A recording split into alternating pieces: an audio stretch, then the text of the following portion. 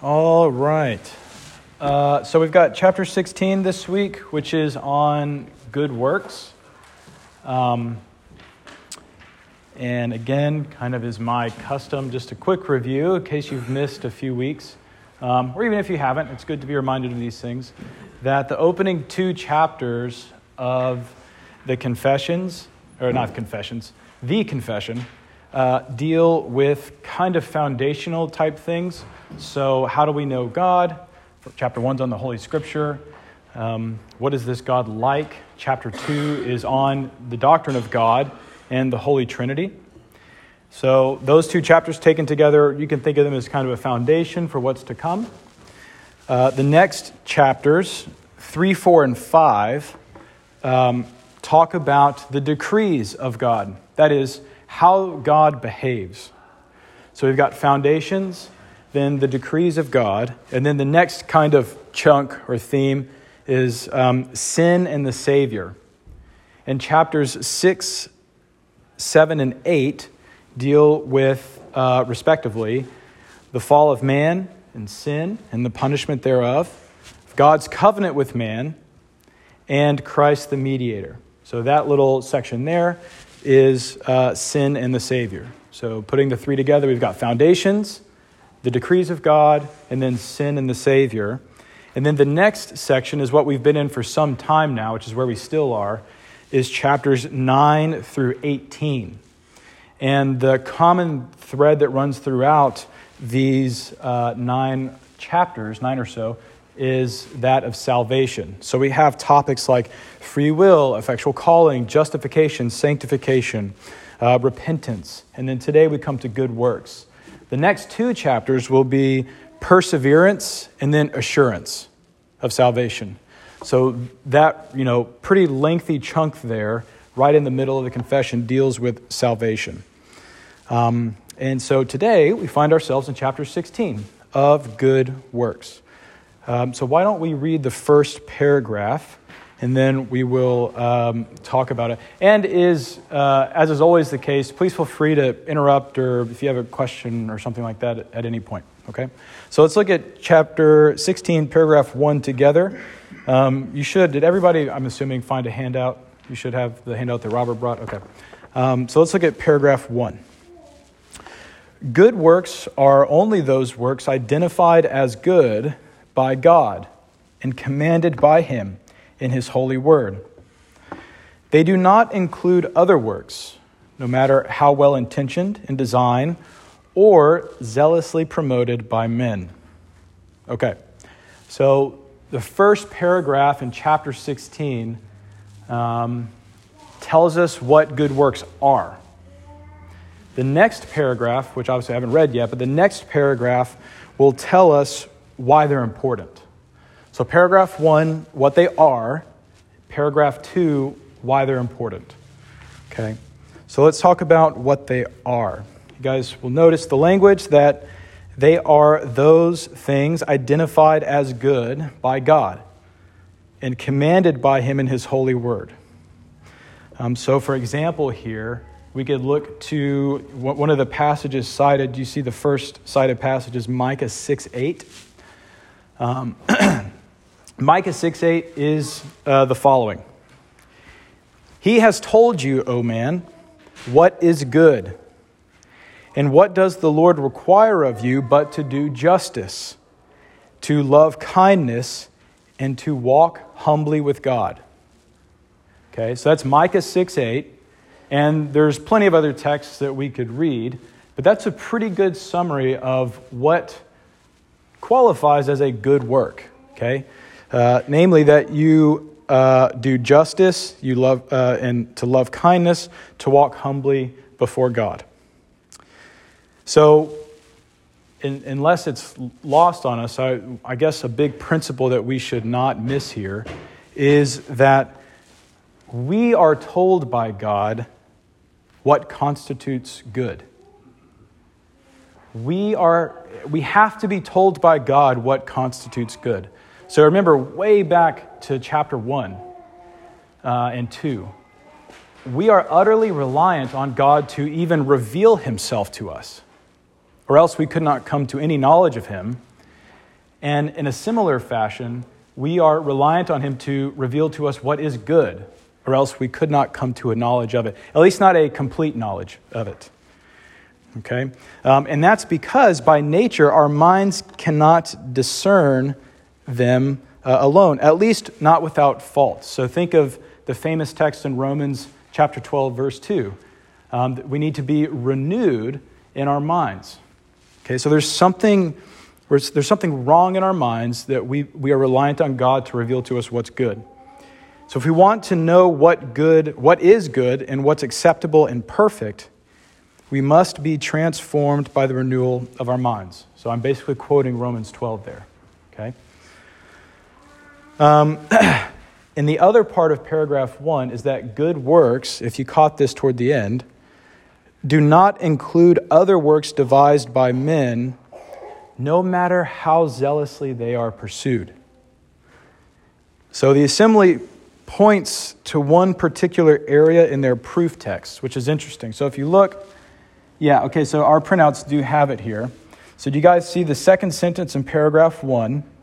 And then we've got footnote number 2 under paragraph 1. So Matthew 15:9, Isaiah 29:13, 1 Peter 1. These are all texts, when put together, have to do with worship, actually. Isaiah 29:13.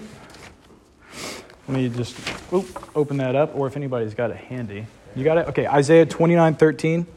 And the Lord said, because this people draw near with their mouth and honor me with their lips, while their hearts are far from me, and their fear of me is a commandment taught by men.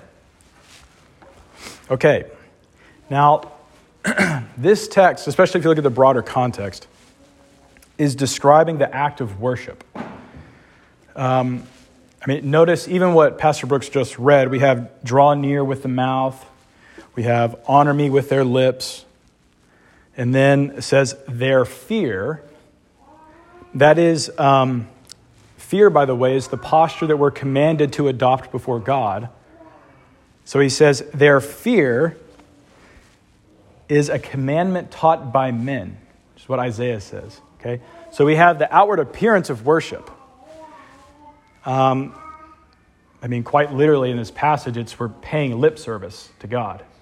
So again, outward appearance of worship, but what God says when looking on their hearts, their fear is a commandment taught by man. Okay, and again, I just want to stress, when you hear fear there, you need to be thinking of the whole warp and woof of how Scripture uses that concept of fear before God. So right fear is synonymous with proper posture before God. And the individuals being described by Isaiah describe that fear being adopted, or you could say that bent knee is not at the feet of God, but rather man. And that's the problem. So it's this very passage in Isaiah, so Isaiah 29:13, our Lord quotes in Matthew 15:9 in his condemnation of worship contrived by man.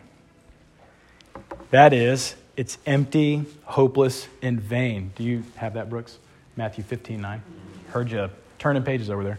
So Matthew 15:9, again, this is our Lord talking, and he's criticizing the worship that he sees around him, and he says the following. Yeah, I'll start at 8. Okay, sure. This people honors me with their lips, but their heart is far from me, and then this is 9. In vain do they worship, teaching as doctrine the commandments of men. Okay, so obviously you guys can tell it's a verbatim quote from Isaiah, and the Lord is applying it to what he sees around him. So let me back up a little bit. We're talking about the second sentence here in chapter 16. They do not include other works, no matter how well-intentioned in design or zealously promoted by men. So the big idea here is good works. What are they? And the assembly says it's not the works of man, no matter how hard we think that we're trying to do good works. And their evidence that they point to in the Scripture all have to do with worship. However, this principle is applicable in other areas of life as well. Hopefully this is intuitive to us. For example, the worst crimes in human history have been committed because men zealously believed what they were doing was the right thing to do. In our own day, consider the rhetoric that surrounds, for example, the most corrosive social pathologies in our culture have this frothing at the mouth religious fervor behind them. And the zeal behind them doesn't make them good, is what the principle here is. What do we call the rebellion against our bodies and natural sexuality? Well, we call that trans rights.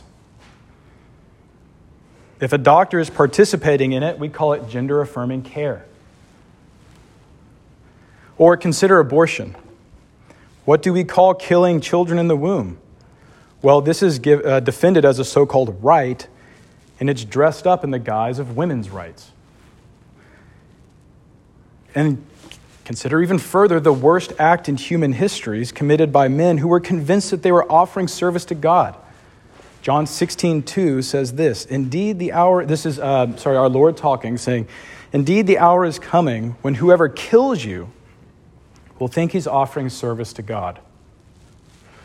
So again, the principle here that I'm wanting to press on us is no matter how, sometimes I'm sure we've all heard something like, well, so-and-so's in error, but they're sincere. That does not matter. It does not matter if you're sincere. If anything, it makes it worse. Because you're sincerely evil. And again, their proof text here applies to worship, but it's a principle that applies to all of life. And I guess maybe here's the point that we can draw from the second sentence in paragraph 1. Everyone thinks they're on God's side. Or maybe everyone thinks God's on their side. Everyone invokes the name of God to justify their actions.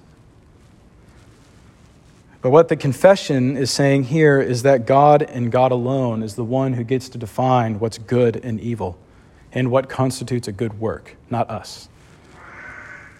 So if we're okay with what they are, and also by negation what they are not, after Mr. Murphy's question or comment, we will talk about why they are important.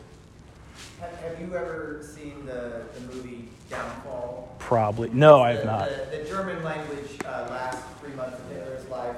It got made into a meme where they would add fake subtitles. Oh, okay. I've seen the meme. Is this like in the underground bunker? Yeah. Yeah. And so but that movie when it came out got huge vitriol and hatred in Germany because people said you're making Hitler out to be a person like us, that he was misguided. Oh, sure, yeah. It wasn't sympathetic to Hitler, but he got a new secretary right before the end, and she hadn't seen anything that he was doing, and she thought he was just a boss with a dog and an ex-painter and a vegetarian. Is this Eva Braun or Ava? I don't know how to say it. No. That was the long time. This was this young 19-year-old girl who was just his last secretary that he hired before he died. Uh-huh.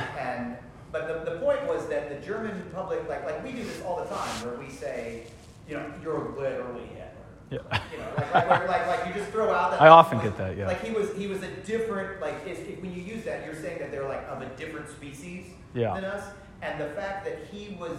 What made the German public so upset was that he was doing what he thought was right, that he could look in the mirror and say, this is necessary, this is vital, this is good, this is healthy, this will protect the German people and be the right thing for the world.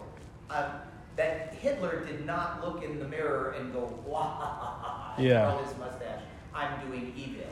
And I think it's a real important insight that nobody does that. Only cartoon bad guys say, I'm doing evil.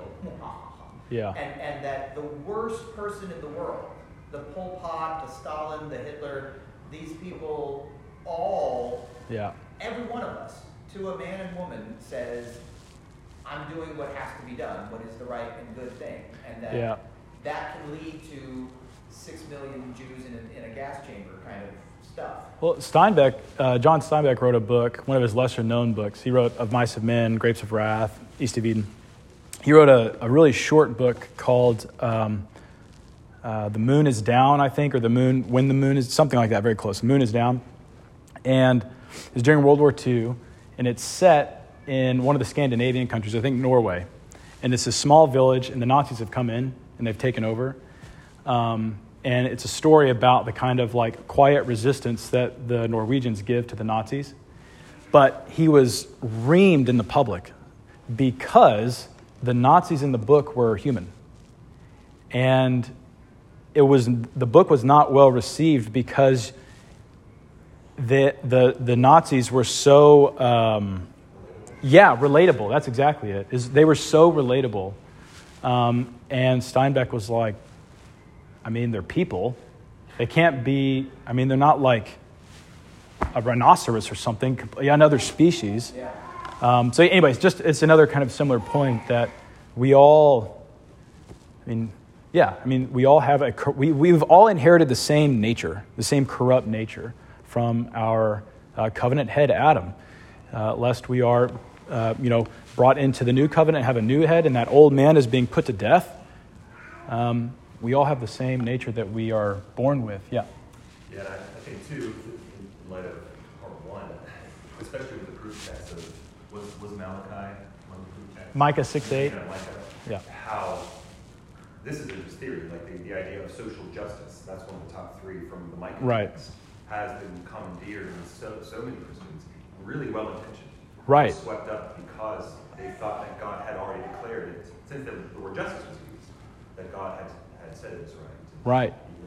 It puts us on guard that even if God's language is used, we still need to make sure God's intention is being appropriated through that.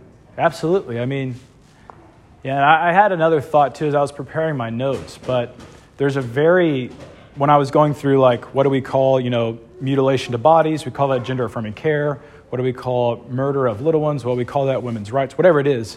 There's this very Orwellian twist that happens with the language where men co-opt God's language and then backfill their own meaning into it. And the confession in paragraph 1 is saying, do not do that.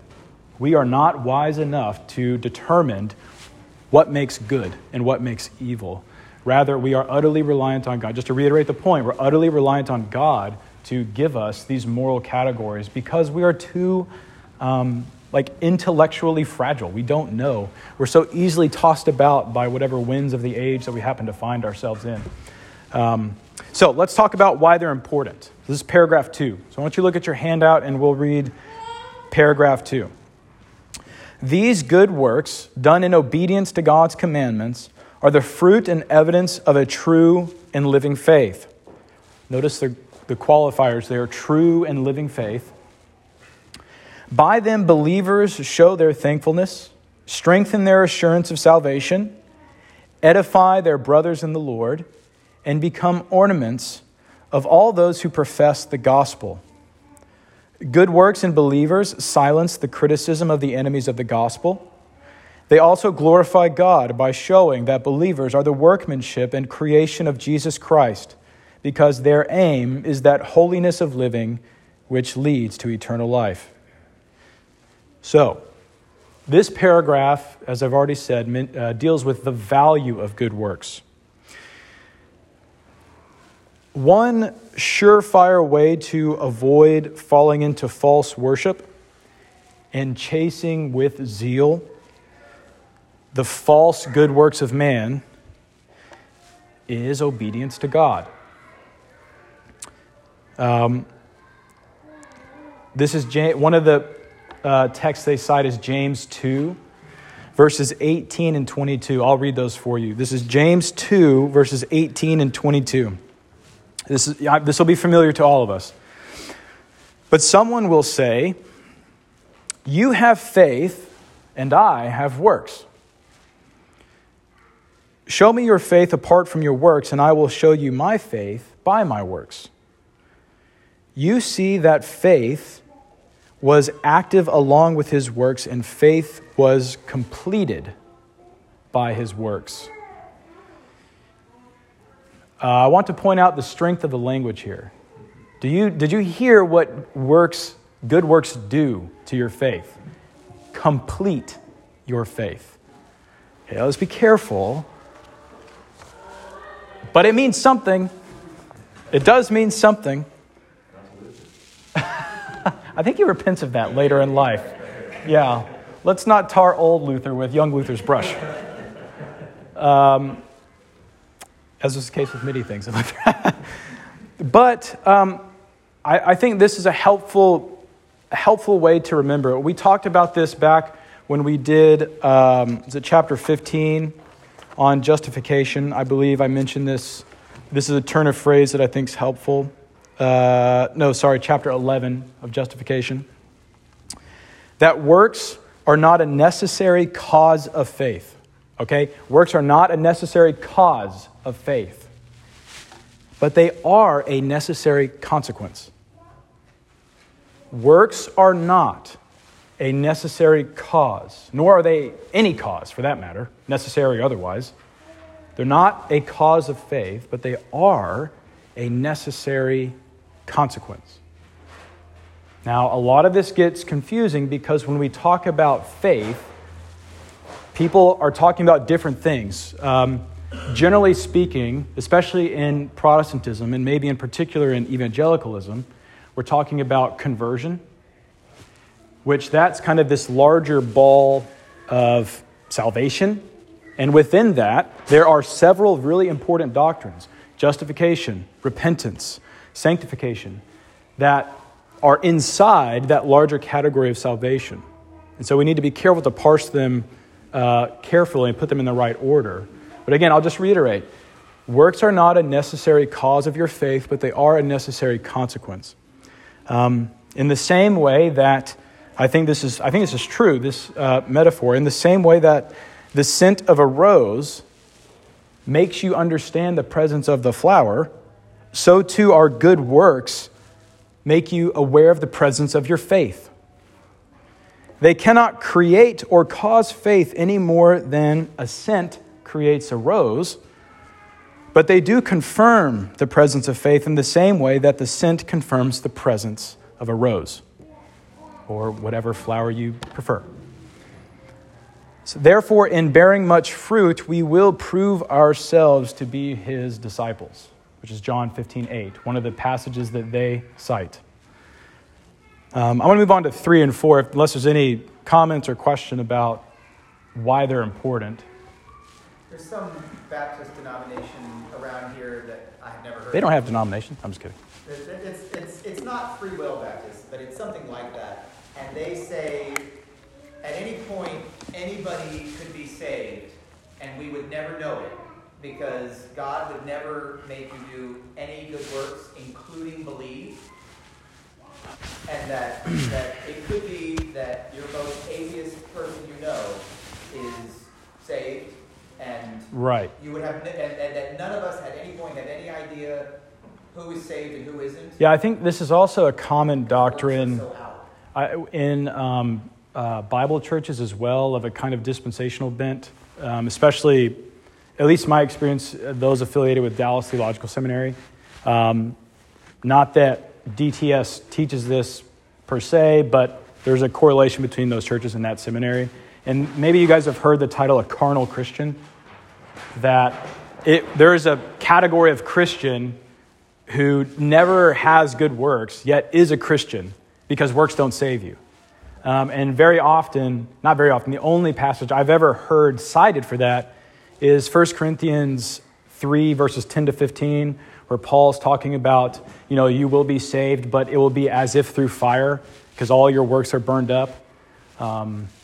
And that passage is not about an individual's soul necessarily, but rather their ministry, because it's in a context of there's quibbles over ministry and good works, and I follow Paul, that whole conversation in 1 Corinthians. But anyways, yes, there are brothers and sisters who do think that there are people like these secret Christians out there that never actually in any way behave like a Christian. And I do think that's false. I don't think that's borne out in Scripture. Certainly not borne out in the confession. Okay, let's do paragraph 3 and 4. Okay, so remember, paragraph 1 says what good works are. Paragraph 2, why they're important. Paragraphs 3 and 4, which is why I want to do them together. Maybe just have this in the back of your mind as we read. These deal with our ability to do good works and the extent to which we can expect to keep God's commands. So the natural question is you hear, okay, good works are necessary. And then you're like, well, geez, that's concerning. The very next couple of paragraphs deal with your ability to actually do them, okay? So this is paragraph 3. We'll just do the whole thing through, so you can just follow along in your handout. Believers get the ability to do good works entirely from the Spirit of Christ. That's mystery 1. In addition to the other particular effects of God's grace already received, believers must be directed by the Holy Spirit in order to will and to do what pleases God. However, they are not, therefore, to grow spiritually lazy, waiting for some special guidance from the Spirit before doing anything commanded by God. Rather, they should diligently attempt to identify what good works God has commanded in His Word and then try their best to do all of them, praying earnestly and daily for the empowering and enabling of the Holy Spirit who lives in them. And then paragraph 4. Those believers who do the best that can be done in obeying God in this life can never do more or even as much as He requires. Indeed, they fall short of much which they are bound to do. So, again, the importance and the necessity of good works is immediately followed by the biblical teaching that it is the Spirit of Christ that gives us the ability to carry them out. This is crucial for your own sanity, frankly. It is the Spirit of Christ dwelling in you that even gives you and affords you the grace to carry out these good works. Apart from Christ, we cannot bear good fruit. So not only apart from Christ can we know good, we can't. If we're reliant on Him to even know good, surely we're reliant on Him to do it. We all know this, though. John 15, 4-5 says this. This is one of the passages they cite. Remain in me, this is Christ talking to His disciples, remain in me as I also remain in you. No branch can bear fruit by itself. It must remain in the vine. Neither can you bear fruit unless you remain in me. So our Lord is saying, you cannot bear fruit unless you remain in the vine. You can't. You cannot bear fruit unless you remain in the vine. And crucially, lest the vine remain in you. Notice what else we learn from paragraph 3. That, quote, believers must be directed by the Holy Spirit in order to will and to do what pleases God. However, they are not therefore to grow lazy, waiting for some special guidance from the Spirit before doing anything commanded by God. So here I think is a paradox of sorts. We're utterly reliant on the Spirit of Christ to bear fruit. So truth 1, utterly reliant on the Spirit of Christ to bear fruit. Yet, we will not bear fruit unless we stir up God's grace and, quote, did you notice the word, attain eternal life? To use the language that Paul uses, this is Acts 27, verses 6 and 7. Paul says, attain eternal life. Here's what's attested to by Scripture. It is our God's working and our working. Consider this from 2 Peter chapter 1.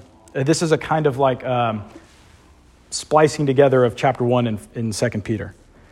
God's divine power has granted to us all things that pertain to life and godliness, For this very reason, the apostle tells us to make every effort to supplement our faith with virtue, knowledge, self-control, steadfastness, godliness, brotherly affection, and love. His basic point is that although God is working in us, we are to be, now I'm going to quote from Peter again, diligent to make our calling and election sure. Okay, so again, though God is working in us, we are to be, quote, diligent to make our calling and election sure. For, and again, this is Peter's words again, if you do these things, you will never fall, and you will receive a rich welcome into the eternal kingdom of our Lord and Savior Jesus Christ.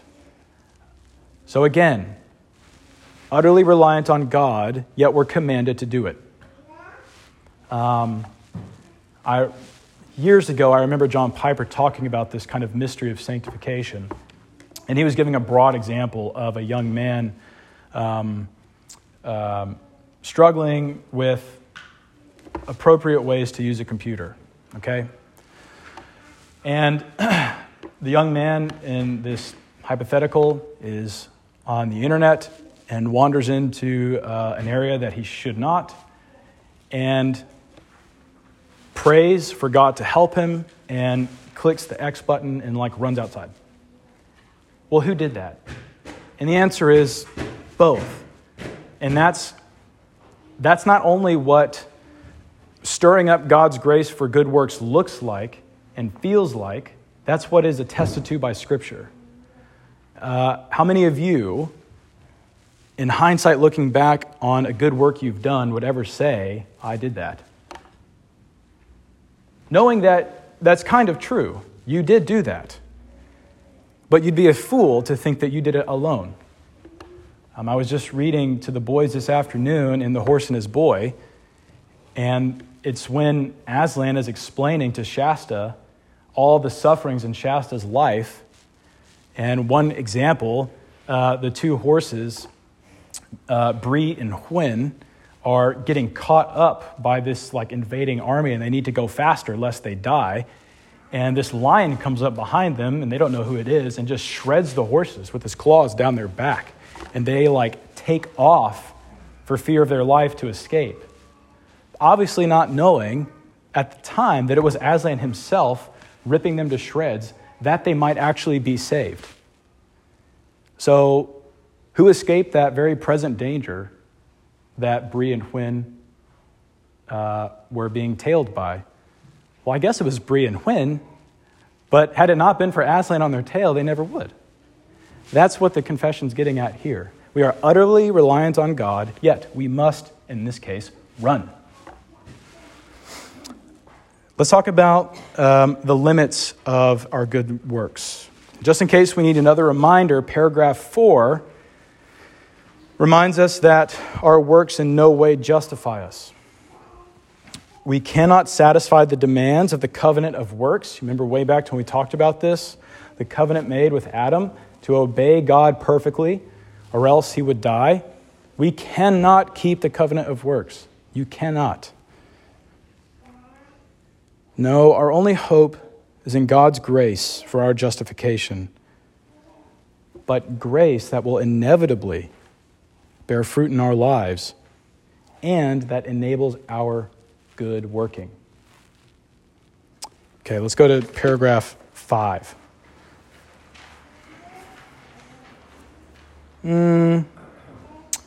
Let's see here. Paragraph 5, just for the sake of time, let me just summarize things here. They go to lengths and are at pains to show why our good works cannot justify, nor can they merit any forgiveness of sins. And there's several reasons why this is the case, but I'll just give you a very obvious reason why our good works cannot merit forgiveness of sins. Because if you were paying attention, who enables those good works? God. So how can something that God gives to us then be turned around and given to him as payment? That's a really bad deal for him. That makes no sense. So that's just an obvious reason. There's many more they talk about. It's one of the reasons why works cannot merit forgiveness. However, again, they are still necessary. And also, I do think it's a helpful point. I think one of the reasons we struggle maybe to have a full-orbed vision for good works is, again, because there's a tendency, especially in our theological tradition, to think just so laser-focused on conversion, which is, of course, good. But there's more to life than conversion. I mean, how many people have been converted, say as an adult, and after a month they're kind of like, well, now what? And if all they're ever given is like an altar call, and they've already accepted the altar call, well, what do? Well, just one thought, one example where good works are important outside of conversion is in the dominion mandate. When in the Lord's Prayer we're instructed to pray for God's will to be done on earth as it is in heaven, well, how exactly do we think that's going to happen? It's through our good works. It's primarily through us acting as God's regents on earth that his will is carried out here. Okay, paragraph 6 and 7. We'll just do 6. Actually, I'm going to skip to the end because I think that one may be of more interest. Not that I'm here to entertain you, but just for the sake of time. This paragraph is on, well, what are we to make of like pagans and good works? You always hear like, well, like atheists build hospitals. Yeah, they do, and I'm glad. I wish Christians would do it more, but I'm glad that somebody does. But let's read paragraph 7. Works done by people who have not been spiritually reborn may be the same as those commanded by God, and may be of good use to them and to others. However, since they do not proceed from a heart purified by faith, are not done in the right way. That is, in response to God's word, and are not done for the right purpose, the glory of God. They are therefore sinful and cannot please God or make a person fit to receive grace from God. Nevertheless, it is more sinful and displeasing to God not to do such works than to do them. There's some old wisdom that I hear from my grandfather from time to time. He would say, well, a blind hog finds an acorn every now and then. And the blind hog in the example is the pagan, and the acorn is good works. Okay? Pagans do good works. We need to be comfortable saying that. They do good things. They can, at least, do good things. However, as the Westminster Divines say, they are sinful, and they cannot please God because they do not proceed from a purified heart. I had a whole bit here on justification. Let me see. I think this is a really helpful passage that they cite in 2 Kings chapter 10, verses 30 to 31 that makes this point. This is from 2 Kings chapter 10. And the Lord said to Jehu, because you have done well in carrying out what is right in my eyes, and have done to the house of Ahab according to all that was in my heart, your sons of the 4th generation shall sit on the throne of Israel. But Jehu was not careful to walk in the law of the Lord, the God of Israel, with all his heart. He did not turn from the sins of Jeroboam, which he made Israel to sin. Okay, so if you're paying attention, what you should have picked up on is that Jehu, according to God, had, quote, done well. God says that. God is looking at his works and says, okay, you've done well here. Yet, he was an utter idol worshiper. He refused to amend his life and still worship in the idols that he had inherited from Jeroboam. Yet, God says he had done well. This is how we ought to think of non-Christians and their good works.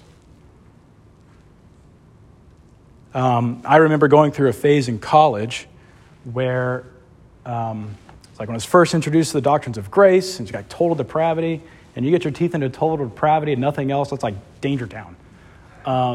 And I used to legitimately think that it was only Christians who could do good works. And I guess in some sense, maybe that's kind of true, but not really. And again, the hospital building thing, I remember thinking oh, that's wicked. Those are wicked hospitals because these pagans made them. That's not true. In some sense, it kind of is, but we should look at that with God's eyes and evaluate it and say, okay, you've done well, but don't you dare think that you've done something that you haven't, namely justified yourself before a holy and righteous God, who alone can justify you by his grace. We ought to have Paul's attitude in Philippians, wherever Christ is preached, whether from pretense or greed or envy, I'm happy that Christ is preached. He's under no illusion that these people are not in good faith preaching him. Nevertheless, he can identify the good work for what it is.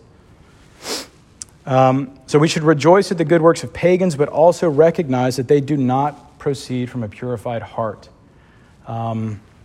We can look, for example, at the sacrifices of Cain and Abel, another example that they cite. On the outside, they look very similar. But Cain is judged for his because the sacrifice did not proceed from faith, whereas Abel's did.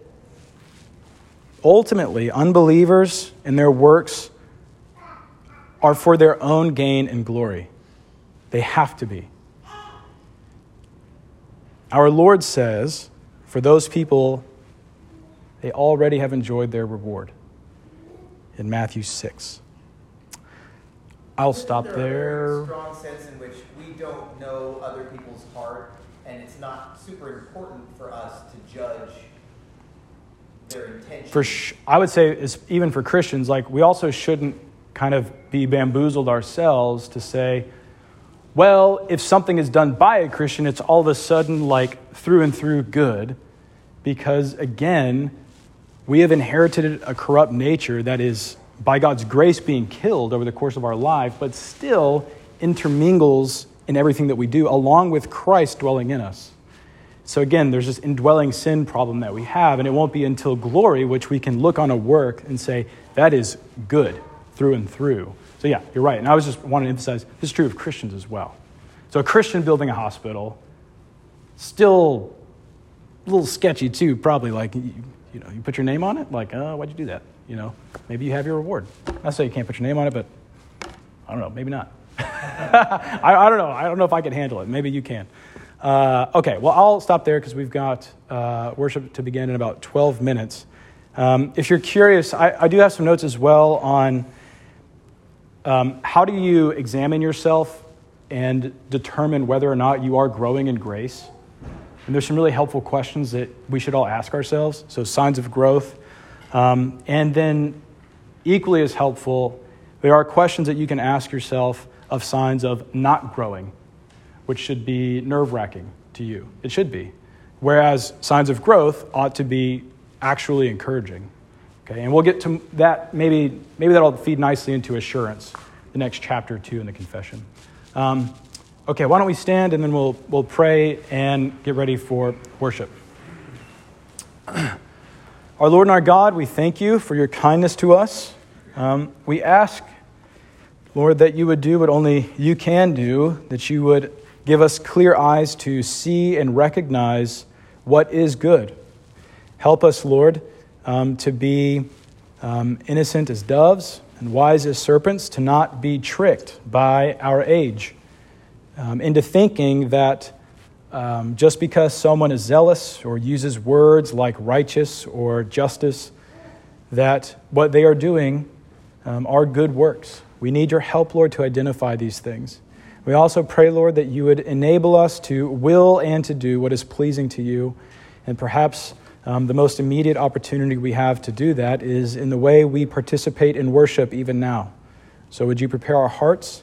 Would you help us to worship you in spirit and truth now? And be with us in the name of our Lord Christ's name. Amen.